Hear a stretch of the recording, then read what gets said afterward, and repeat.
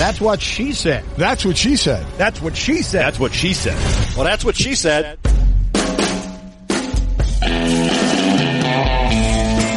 Welcome to That's What She Said, conversations with interesting people from the worlds of sports, music, comedy, and more, talking about their lives, careers, successes, and failures.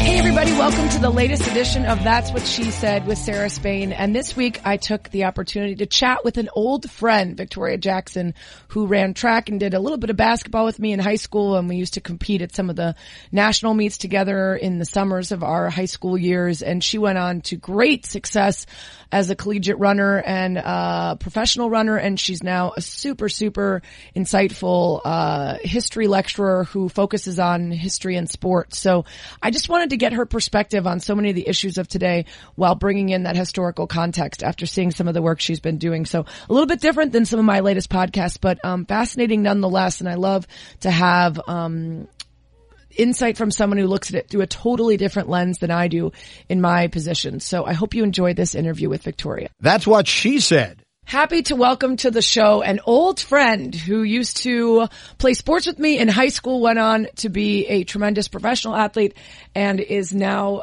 kicking butt professionally as well. Victoria Jackson, she is a sports historian and lecturer of history at ASU's School of Historical, Philosophical, and Religious Studies. She's also an affiliated faculty at the school's Global Sport Institute. She got a PhD in history from ASU, an MA in history from ASU, a BA in history from UNC at Chapel Hill. She's also a former Nike-sponsored professional distance runner, a former NCAA national champion, an NCAA All-American in the 10,000 and the 5,000 meters respectively. And I am still friends with her mom on Facebook, which is how I came to know that beyond being a badass runner, she also is having really interesting and historically based conversations about current issues in sports. And after seeing a clip of her on Arizona's PBS TV, I wanted to bring her on and bring her perspective to some of the issues that we've been sort of talking about in sports over the last year plus. So let's get started with a little bit of your background. I don't need to dive in quite as much as I usually do because I want to get to more current stuff. But I do always like to start with my guests at a young age. So I guess give people more of a history into your background as a runner and maybe why you decided to, as an adult, combine your love of sport with your love of history. Yes, well, Sarah Spain, thank you so much for having me on. It's so good to speak with you. It's been a long time. So. Yeah. Thank you. And it's been really fun to watch your career develop and take off and all of that as well. Thanks. So thank you. And it's been a nice inspiration to follow you and watch you hustle and, get rewarded for that hustle because it's very much deserved. Thank you. So first, let me say that. But yeah, I mean, we grew up in the perfect community for young girls to kind of just organically play sports. And also I could run all the time, which is what I wanted to do. So we grew up in Lake Forest and Lake Bluff for me, and there's all these incredible trails and ravines and kids who could play outside without parental supervision and, play pickup games all the time. And I think, for people like you and me who, kind of itched to do more and push the boundaries of what we could do, playing sports and kind of fulfill that competitiveness that we wanted to, fulfill, we could do so in mixed gender groups. So I never thought about the fact that playing sports with boys was a thing that girls didn't used to get to do. When you grow up in that way, it's just naturally, you think everybody has that experience. Yeah, for sure. Absolutely. And we certainly, I remember thinking, Lake Forest is the perfect place. Why would anyone ever want to live anywhere else? And then I grew up and I was like, there's people that are different. There's diversity in the world. Maybe I should be around some of them too. People that are different from me are great. But still a wonderful place to live as long as you keep a good perspective on what you have and what you're lucky to have. So you got to UNC. In fact, it's funny because we visited UNC together when we were traveling out there for a nationals meet over the summer during high school. And I remember I had packed 5 different pairs of shoes to compete in the heptathlon, and the airline lost all of my luggage until an hour before the meet. And I was like, well, I'm not going to go out and buy 5 different pairs of shoes for each event, so I guess I'm screwed. And then they magically made it in time. But you and I made a little detour to UNC while we were out there for the meet, and you ended up going there. What was your experience as an athlete and a student at UNC? Yes. I remembered, I want to say there's a picture of us somewhere in front of the old well, which would be fantastic to uncover. Yeah, when I was deciding where to go to school, that meet certainly helped introduce me to the kind of great institutions in the Triangle, the Raleigh-Durham area. And I wanted to go to a good public school. And I don't know if you remember, probably, there was no reason you would, but my dad went to Michigan and my mom went to Ohio State. And my dad still has season tickets to the Big House. So, we would make the pilgrimage, every weekend I didn't have a game, over to Ann Arbor from the Chicago suburbs. And I, grew up going to Michigan football games, and then realized there was a school very much like Michigan that didn't have as severe of a winter, and that was UNC Chapel Hill. So, good public institution, better weather. And, I don't know, when you're, good at sports and are good at being really kind of focused on being successful in one thing, I also cared about school, but really I cared about running fast. And it was at UNC that I realized I could do other things and explore and try, what you do in college. You learn about yourself during those kind of really important developmental years. And I was fortunate to become a groupie of these 2 historians, Mike Green and Theda Purdue, who taught Indigenous history. I took 10 classes with them, wrote my honors thesis with them, and just fell in love with history, and decided that was what I wanted to do, and never thought about it until I started taking classes with them in Chapel Hill. So it feels like some of your more recent work in talking about collegiate athletics was really influenced by your experience there. But I think you were very honest in saying in the moment you had zero idea that your experience was significantly different. Of course, you understood that football or basketball players were going to have all of this attention and gear and television coverage, and certainly had a more rigorous schedule than you did as a runner. But I think your realization after the fact of just what your experience was actually buoyed by theirs. So you wrote a story for the LA Times about this that got a good amount of coverage. Can you sort of talk about how that experience sort of influenced, looking back at your experience, influenced your current work? Yeah, thanks. When you are competing and excelling in college sports, part of riding the wave of performing well is buying in, 100% buying in. And so you can't really have any space in your brain for critical thought, which is really interesting because that's what higher education is. It's the business of critical thinking. But we have this one space, intercollegiate athletics, where you have to set all that aside and focus on sport. And part of this is kind of amateurism too. So I like to refer to my experiences as an intercollegiate athlete as drinking the amateurism Kool-Aid. I bought in, I bled Carolina blue when I was at Carolina. I was a Sun Devil through and through, and I competed at ASU. And that's part of what I think you need to do in order to excel and achieve. And so, when I was serious and scholarly, I was a historian studying Indigenous history and later African American history. And then, when I was an athlete, I was an athlete, and I kind of turned off that critical thinking cap.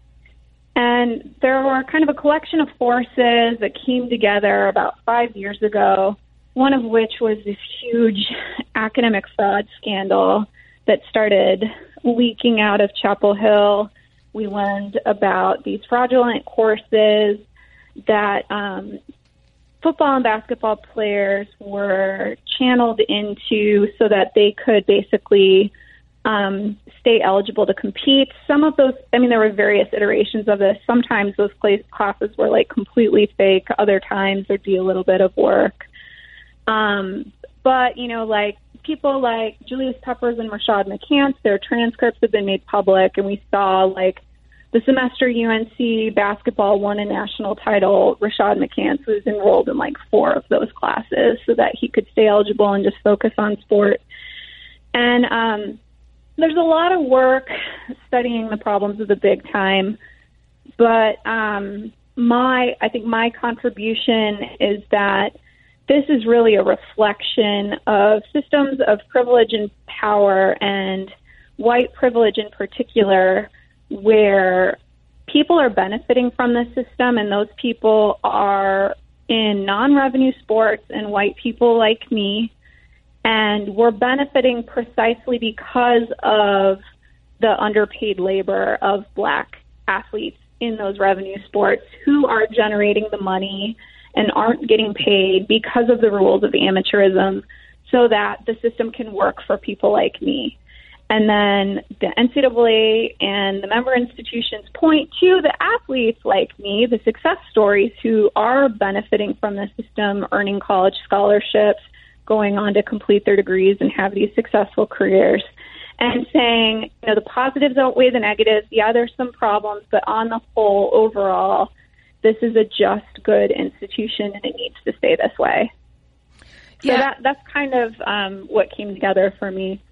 Yeah, I mean, I think there's been a lot of conversation about non-revenue athletes living what we think of as the idealized version of NCAA athletics, where they get an education for free and they get to play their sport and potentially enable themselves to go on to a professional career. But if they don't, they're very well set up for the next steps. By very virtue of demanding that players in the revenue sports focus solely on that sport, it denies them the ability to get the education that they presumably are getting for free, right? That we're arguing is the reason why they shouldn't be paid even as they bring in all that money. Is there an answer in your mind to the problem of revenue sport athletes and pay for play? Yeah. You know, I think the fact that this is all taking place in the space of higher education, like we can't be satisfied with the status quo any longer, especially now that we know and are continuing to learn more about CTE and football. And I mean, a first step is just allowing athletes to monetize and make money off of their names, images, and likenesses. The Ed O'Bannon lawsuit, right? As a first step, and we have historical precedent for this in the Olympic movement, and whether it's holding those monies in a trust, which is exactly what USA Track and Field did as kind of a stepstone out of amateurism in the 1980s, and then allowing those athletes to have access to that money once they've graduated or left school or whatever. You know, that's one part of this. And the other part is meaningful degrees, kind of thinking innovatively about how we can better serve student athletes so that their experiences are more in line with the regular student experience, but also like taking advantage of this unique opportunity that is intercollegiate athletics. A lot of the rules of amateurism inhibit innovative thinking because it's, you know, an NCAA violation. And I've been thinking about, you know, so we have athletes who are on the road, like athletes in sports that play regular season games all of the time, sports like baseball and softball and basketball. They're on the road so much, but they're also often on the road within, you know, in the case of my school, the Pac-12 conference. Well, what if we thought innovatively about designing a course for those student athletes across the members of the Pac-12 so that, you know, if Oregon State's in town playing ASU, those students can come to my class. Right. And, that ends up being an extra benefit because it's not available to the regular student. So if we just get rid of amateurism and start thinking about ways to better serve student athletes and allow them to make money off of their names and images and likenesses like the colleges do, I think that's a great first step out of this mess. How might a pay-for-play model, even if it comes in the form of trusts or player likeness fees or anything like that, affect the experiences of athletes like you and me that you do admit you had this incredible experience partly on the backs of the athletes that allowed the money to be coming in for a school like UNC? How do you reconcile keeping those experiences and opportunities with paying the players that are creating revenue? Yeah, that's the other part of this. The big time continues to escalate, and we have a system of commercialized amateur sport in the U.S. that doesn't exist anywhere else in the world, to the point where, other countries know this, athletes in other countries know this, and they come and use our colleges as the developmental pipeline for their national teams. So the percentage of international, I promise this is answering your question. I'll get there. The percentage of international athletes in non-revenue sports is very high and increasing because of this. And it's because, the level of competition for college sports for non-revenue athletes is too high. It's too professionalized. It's too crazy. The expectation for what college sports should look like is too high right now. It needs to come back down into kind of a more sane model and level. And it really, if it's going to take place in schools, it really should be high school sports writ large. And so, the amount of people working in intercollegiate athletics and the coaching staffs and the scale of travel and competition in these events are insane. It's fantastic and it's wonderful that these are professional sports. Let's just call it what it is. These are professional sports for amateur athletes. And I don't know if higher education should be in that business. So in the end, it's about separating sport from universities, even if that might result in the lack of opportunities for males that play non-revenue sports and women in non-revenue sports? I think yes. I think that's the only way to navigate out of this in a way that's prioritizing fairness for the athletes who've been historically exploited and taken advantage of in this country for so long. And that's disproportionately Black men playing in revenue sports, this kind of demographic that's most underserved and most vulnerable in the higher education space. Yeah, there was a stat in your story for the LA Times, a study that found that Black men represented 2.8% of undergraduate students at UNC, but 62% of the basketball and football players. Those athletes graduated at a rate of 45% compared with 72% for all athletes, 74% for Black males, and 90% for all students. So those athletes not getting the education or graduating at a level of the rest of the student body and making up such a small, disproportionate number of the total students in general. And I think you're right that we do find, you called it a modern-day Jim Crow, and I guess I wonder, how important do you think it is when we're dealing with issues like this to actually use a history-based context for the issues of today, to have historical context on all of these things, like comparing it to Jim Crow? Oh, that's such a great question. Thank you. And first, those stats come from Dr. Sean Harper, who is at USC and the Center for Race and Equity. So I want to give credit for that. That's absolutely, we can't look up this system without historical context.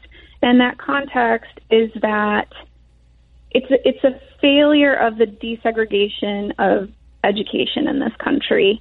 And kind of that plus this legal scholar I really like, Derek Bell, his concept of interest convergence theory. And so if we look at the history of education in this country and we look at the history of big-time college sports, especially the school like UNC, right? So UNC, for its first 100 years, was all white and all male. And then women start to attend. And then people of color start to attend. And it's athletes who desegregate this space, because in order for you to gain access to this place, you got to give us something in return. Otherwise, you're no good to us. That's kind of the Derek Bell interest convergence theory. And those athletes who desegregate these college campuses, they are exceptional human beings, because they have to be. They have to be better than. And they also have to have something in them that wants to take this on when there's such great sporting traditions at historically black colleges during this time period as well. Like Grambling was like a professional football team. And so if you're the person who decides and you know exactly how horrible it's going to be to try to desegregate this space, like oh my goodness, and on every single campus this took place. And so, this process starts in the South, in the late 60s, really the 70s. And it's only by the 80s and really the 90s that we have the teams the demographic makeup of the teams that we see today. But beyond athletics, the access just hasn't been there in higher education, and this is a bigger issue. And I think when we kind of have that grounding of historical perspective and understanding, we're better able to step out of our ideas about the greatness that is college sports and think more about this as a place of higher education and how to best serve students and more broadly our society. I want to get back to that in a minute, but first I want to say, as a graduate of UNC, as someone who had such an incredible experience there, was there a point at which you had to change your headspace about how you viewed that institution? Because, you mentioned that study of students there that found that 60% of the 183 UNC athletes that played football or basketball from 04 to 12, graduate student researcher found that 60% read between 4th and 8th grade levels, and 8 and 10% read below a 3rd grade level. You're looking back and looking at your experiences, but there's many opportunities to be very critical of this institution and the fraudulent ways in which they maintained player eligibility. At any point, did you find yourself defending it?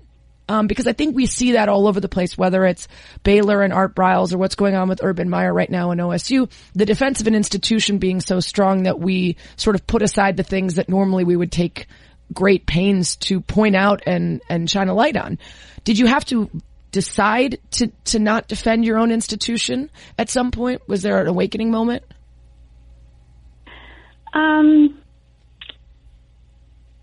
No, because this story of academic fraud was covered up so well and for so long. And at the moment that I learned about it, I was in graduate school at ASU working in the Center for the Study of Race and Democracy. And one of the people who was writing about this was Taylor Branch, who had, he's somebody who writes about civil rights history and has this trilogy on America in the King years that I'd been reading in graduate school. He's a Tar Heel, and so he's writing about college sports. He's taking his analysis from the civil rights movement and era and looking at Jim Crow and then applying it to college sports. So that was the world in which I was immersed. And I mean, it was horrifying to learn what was going on at my institution, but there was never a thought in my mind that I needed to get defensive about this. Right. Well, the context, of course, the context that you were working and learning in obviously led you to feel compelled to look at it more unbiased than the average fan who isn't, working in that space. So let's get back to what you talked about in terms of the historical context, because I love that PBS interview in part because as you were being asked to address current issues of sports activism, like kneeling during the anthem, you said that we needed to take a step back and look at sport itself as a big political project, and specifically Theodore Roosevelt and football. Can you get into that? Because I didn't know any of that. Yeah, thanks. The sport of American football is born at the turn of the 20th century at elite institutions of higher education. And so it's the rules are literally kind of developing at institutions like Yale and Princeton and Columbia and to a lesser degree Harvard, but mostly Yale with Walter Camp. And it's in this moment in which we have incredible anxieties surrounding white manhood in intellectual circles. Ideas, thinking about Theodore Roosevelt and the closing of the frontier and kind of men who might become emasculated because they're no longer working the land or working with their hands. And, especially for the next generation of political and business elite and military elite, they need something to continue to develop their manhood and also take ownership of this proper role as white men at the top of the world's hierarchy of the races. And so the way to do this is through the kind of safe, sanitized space of the gridiron, of the game of football. Men can learn how to take on these roles through playing the game. And, ideology doesn't have to actually make sense as long as it's powerful enough. So they might not even be playing. They could just be watching. But by watching the game of football, they are now taking, this place at the top of the hierarchy. So it's a project of white supremacist authority. And like Theodore Roosevelt, there's this crisis in 1905 because there are a number of deaths and injuries at boarding schools and colleges and high schools. And the leaders from these elite institutions have a meeting in Washington, and basically the president of the United States is saying, we can't lose this game. We need this game to continue this project. And his son played at Harvard and got his face bashed in. Like, the president's son got his nose broken playing football, and yet still this sport was so important it needed to live on for all these meanings and purposes beyond the field of play. It's funny that you mentioned that because I now remember that I actually saw a Drunk History episode about Theodore Roosevelt saving football. None of the white nationalist or intentions to create power dynamics part that you had. It was more about him just allowing the game to continue. But yeah, I mean, I think there was this incredible Atlantic article years ago that was sort of the definitive piece on the history of football in NCAA and how it has evolved into something so different from where it began. And I always sort of remember that as I'm trying to consider pay for play and what we've kind of mythologized it into being. And this just adds to that, right? Like what it started out as and what it's become. And it became democratized for the same reasons that any other sport is a meritocracy. If you can help a team win, they might forgive now domestic violence or sexual assault and then race or color that they otherwise wouldn't want to interact with, right? So the entry point for working class and people of color into sport was that it could make you money. And that's how it changed for being about power for one class to instead being about this meritocracy for money, right? Yeah, that's exactly it. That's sort of fascinating to me too. So how then and why, I guess this is a larger societal question, do we see the maintenance of power in sport despite that meritocracy element of it? Why do we still see power structures where we have predominantly white owners and coaches and university leaders versus the actual players being, in some cases,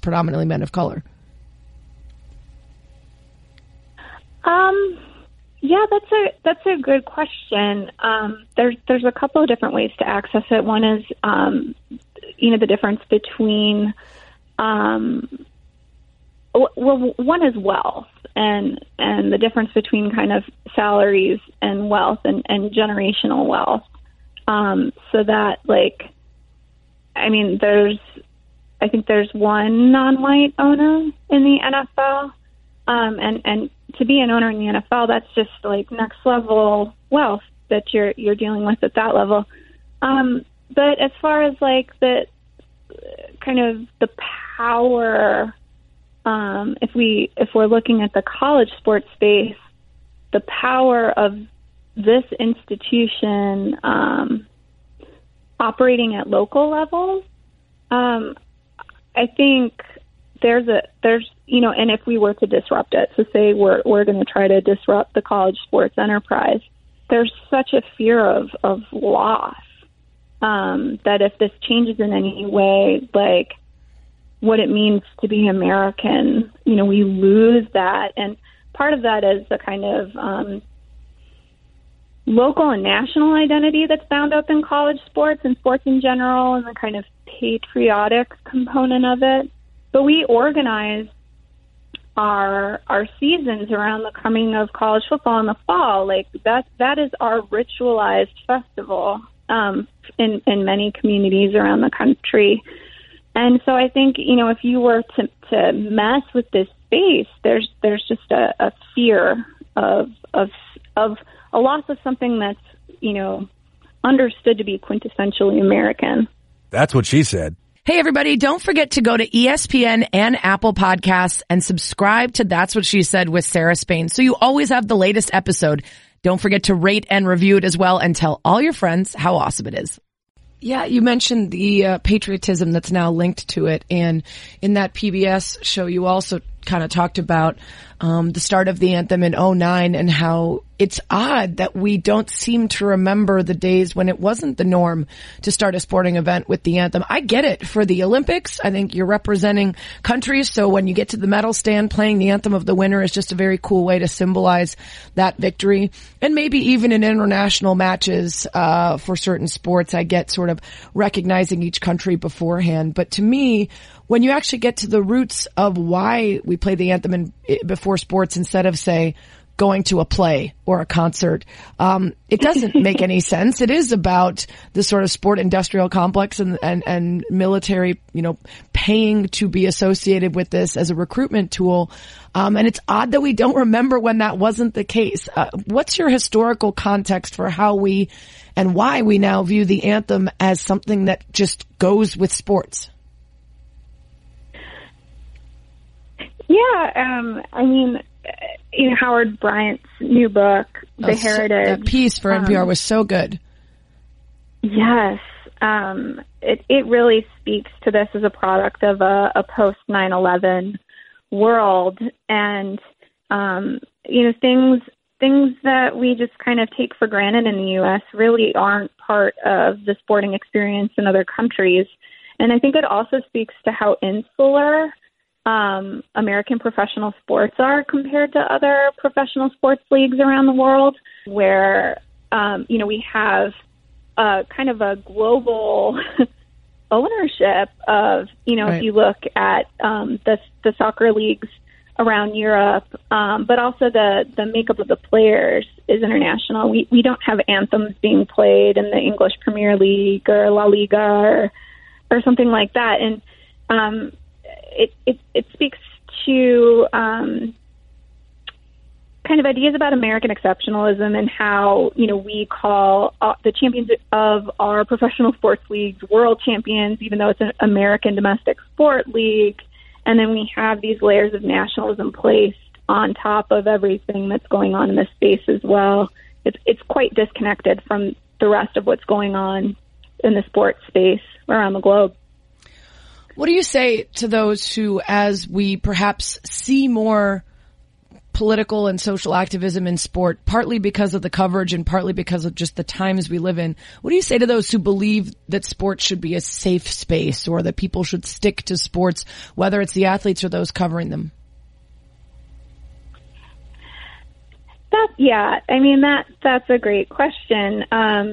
First of all, like, sporting institutions themselves are political. There's politics bound up in these institutions themselves, whether it's, again, the kind of layers of nationalism or patriotism placed on them, or the owners having the privilege and space to donate to, inauguration parades or that sort of thing. But also, as far as activist athletes, there's this long history and tradition of athletes using the platform of this space to speak out on issues that are very important to their communities, because the people who are most vulnerable in our society don't have that platform, and athletes who feel a responsibility to leverage this space and speak for those who don't have the power to bring attention to these causes. There's just a responsibility and an obligation. So, it's what Howard Bryant calls the heritage. You're joining this heritage.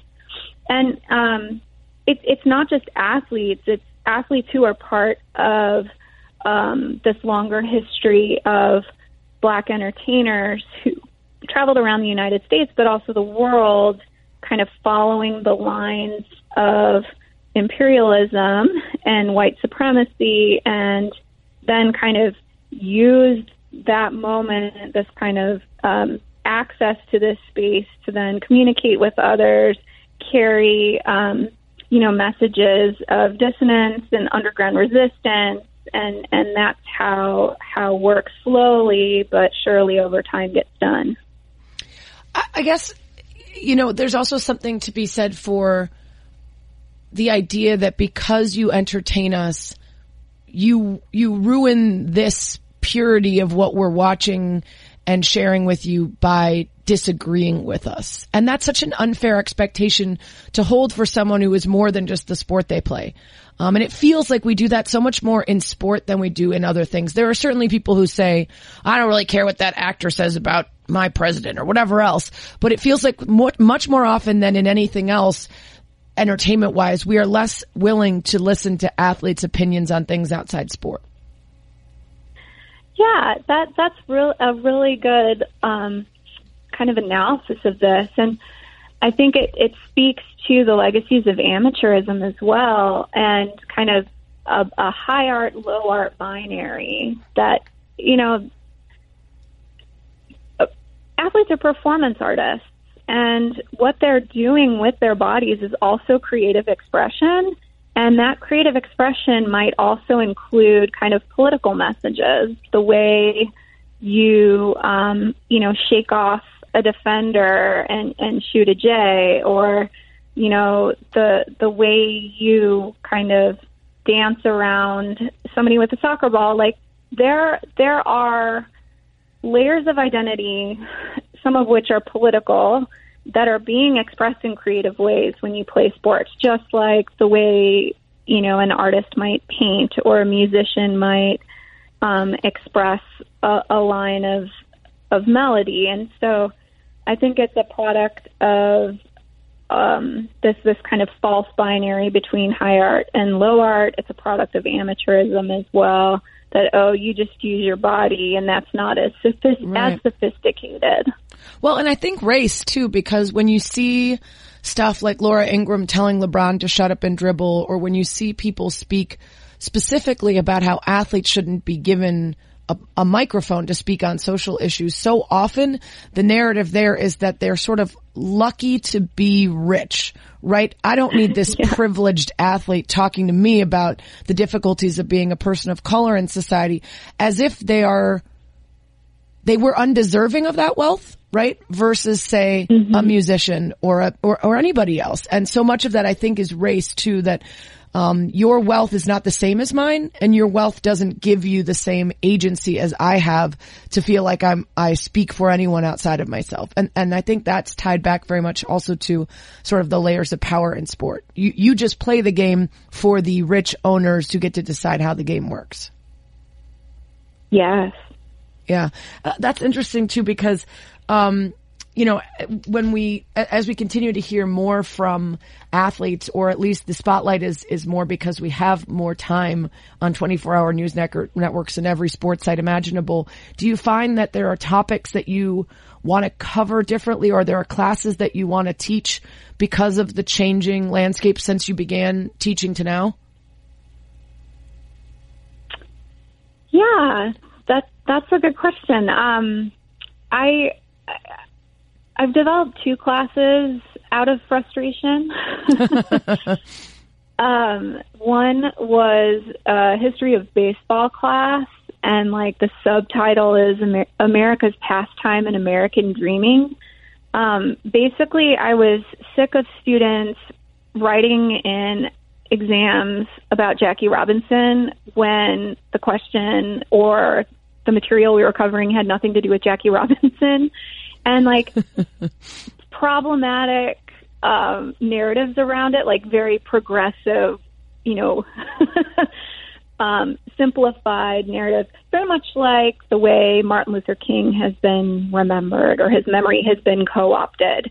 And so I'm like, okay, I'm going to teach a baseball class that makes this messy and complicated and shows how, much like football, baseball is a sport that becomes part of the project of white male supremacy at the turn of the 20th century, and how, women and African Americans are pushed out, and how it's actually more complicated, this narrative of the desegregation of baseball. And so that was one that I developed out of frustration.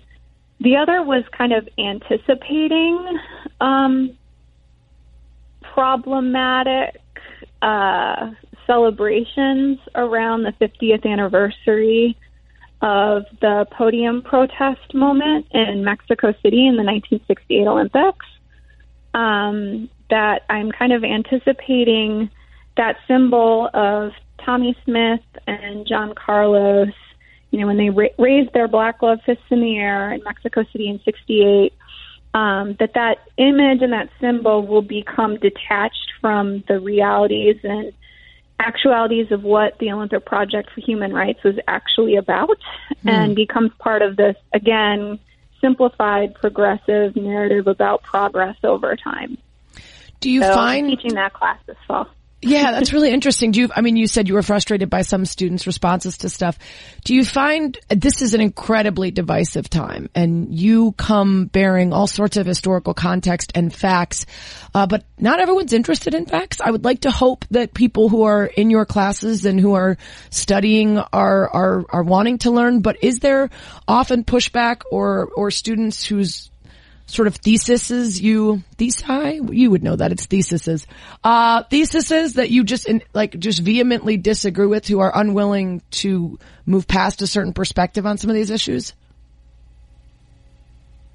Yeah, first, Arizona State University is a very different university than it was. I listened to your interview with Arash Markazi, and how he had gone there for a year and then transferred. So we partied his way right out. Right. That it had this reputation for a party school, and at least from my perspective, I don't know if you share that, rich kids from the Midwest who just wanted to go to school to party. And that is not ASU. ASU, our president Michael Crow has worked very hard to make this institution that serves the people of the state, and so the socioeconomic diversity of the state and the region is reflected in our student body. So we are all about access and inclusivity, and so the majority of the students who are attracted to a class like mine, share the lens. And for those who don't, I work very hard. I say that I developed this course out of frustration, but it's not blaming the students. It's kind of blaming the stuff that they've consumed right in their lives to this point. And so I work very hard to be aware and attentive to meeting students where they're at and giving them the materials so that they can form new ideas and come to conclusions on their own, and not kind of turning my students into mini-me's by banging them over the head with, my big liberal ideas. Right. It's about providing students with the tools to learn and kind of develop a love for learning, and also the kind of vulnerability that comes with recognizing that you don't know everything and that you can always learn more. So that's really my approach. But it's about just providing with sources from the past, with a diversity of ideas and interpretations of those sources, and just kind of giving students everything so that they can make their way through these materials and have those aha moments themselves. Are there topics you find that students tend to like the most? Yeah, and some that are like super wonderfully surprising.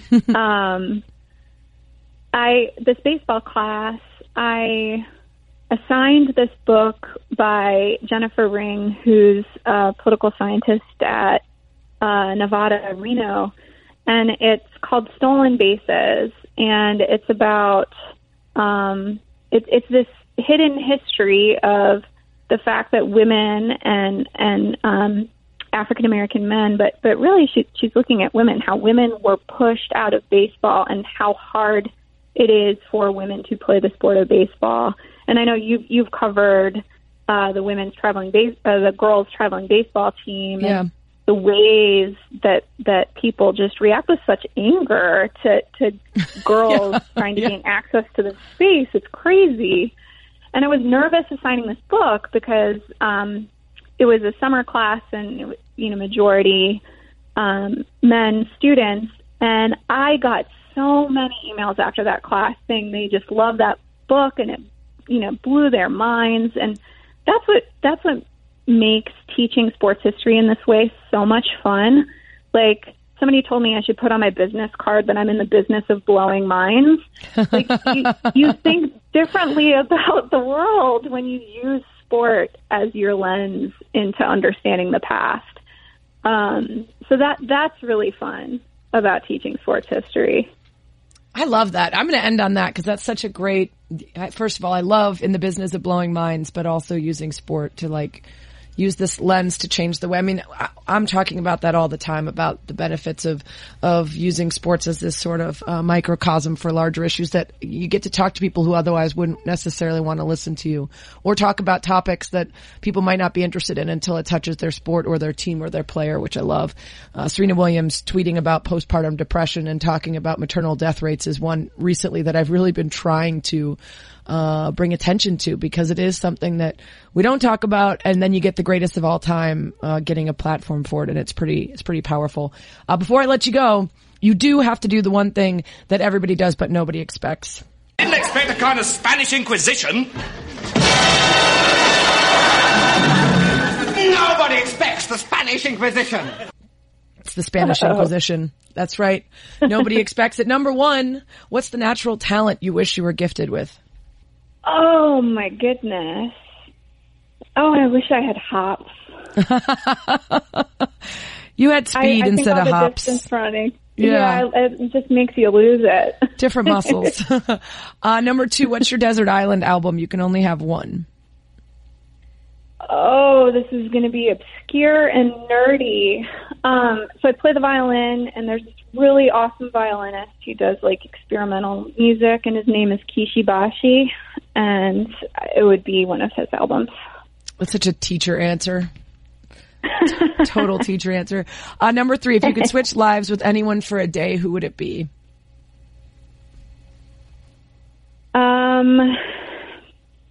Could I go kind of dark with this? Yeah, for sure.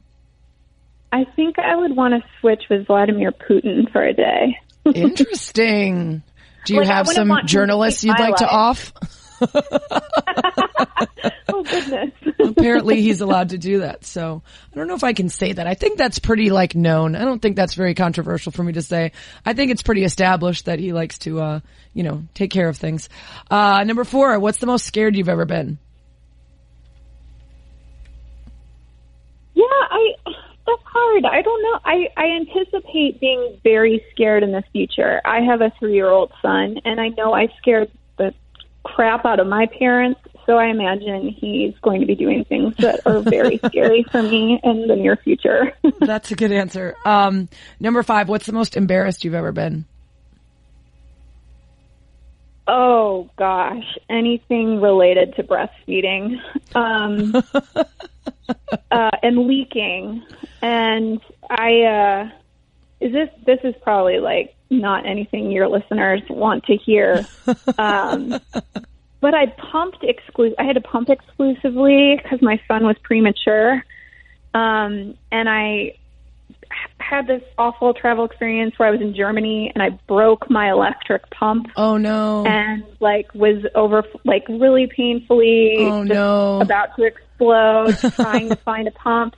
But they have really great maternal leagues in Europe, so they don't have electric pumps there because nobody needs them. So I had to pump in public with a hand pump, sitting in the middle of this German department store. And no. Wow. That's a good one. The lowest. That's the lowest. That's a good one. Haven't had that one before. Number 6, what would you consider your biggest failure? Oh man. I think, athletes just learn how to roll with failure, right?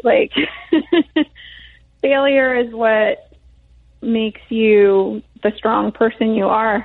Probably, I would say my professional running career was a pretty big failure. I ended up injured for most of it.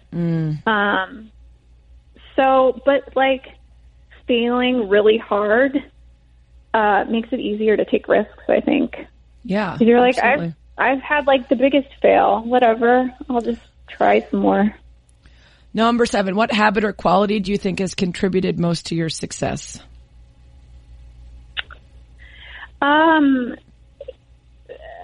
Being comfortable with being uncomfortable.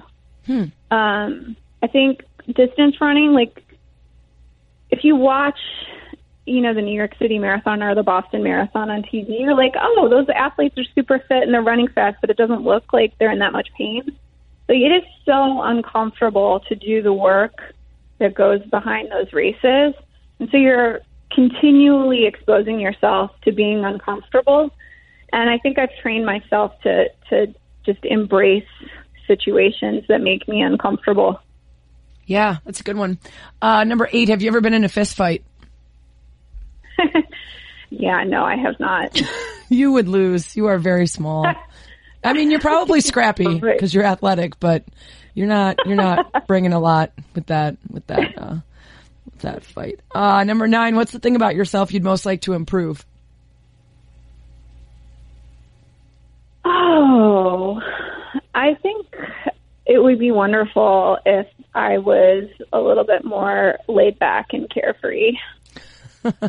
You don't get to achieve all the things you have and have an 11-page resume if you're laid back. It doesn't work like that. That's a good goal, though. That's a very good goal. And number 10, what 3 words would you most hope that people would use to describe you? 3 words. Earnest,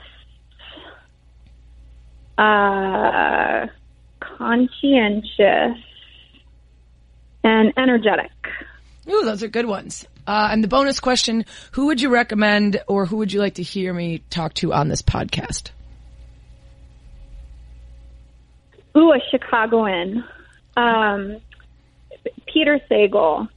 It would be so great for you to speak with Peter Sagal. Do you know the show Wait, Wait, Don't Tell Me? Yeah, for sure. On NPR? Yeah. Peter and I, anytime we're in the same place, we try to run together. He's a lifelong runner and super awesome. And you two have very quirky, cool personalities. I think that would be a good mix. Awesome. I love it. I will get his information from you and con him into doing my podcast under the guise of running, which I will not be doing with him. Thanks so much for your time. This was so interesting.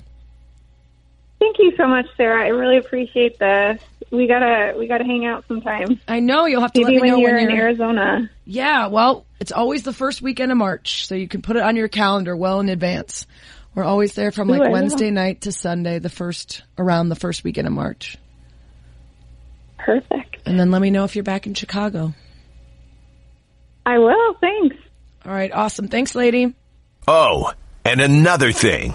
This week's That's What She Read is from ESPN.com, Andrea Adelson. And there's a lot of stories that are out about Urban Meyer, Ohio State, and what's currently going on with the firing of assistant coach Zach Smith and what Urban Meyer knew, what Gene Smith knew, what's going to happen going forward. And by the time you listen to this, it might have already happened. But this story I found interesting, not for specifics on the details of what had come out or what was yet to come out, but more so in Andrea looking at how times have changed. The difference between Urban Meyer building a championship program at Florida and some of the things that went on there that didn't seem to bother people much versus what's going on at Ohio State and things that we are no longer willing to just shrug off in the name of sports and success for our institutions. So I recommend reading the story. There hasn't been any decision as of this taping on what his future would be, but I really liked her approach, which is to say that the world around Urban Meyer seems to have changed, but maybe he hasn't. So it's called As Society Has Evolved, Urban Meyer Hasn't. It's by Andrea Adelson. You can find it on ESPN.com. Thanks as always for lasting about an hour with me. That's what she said.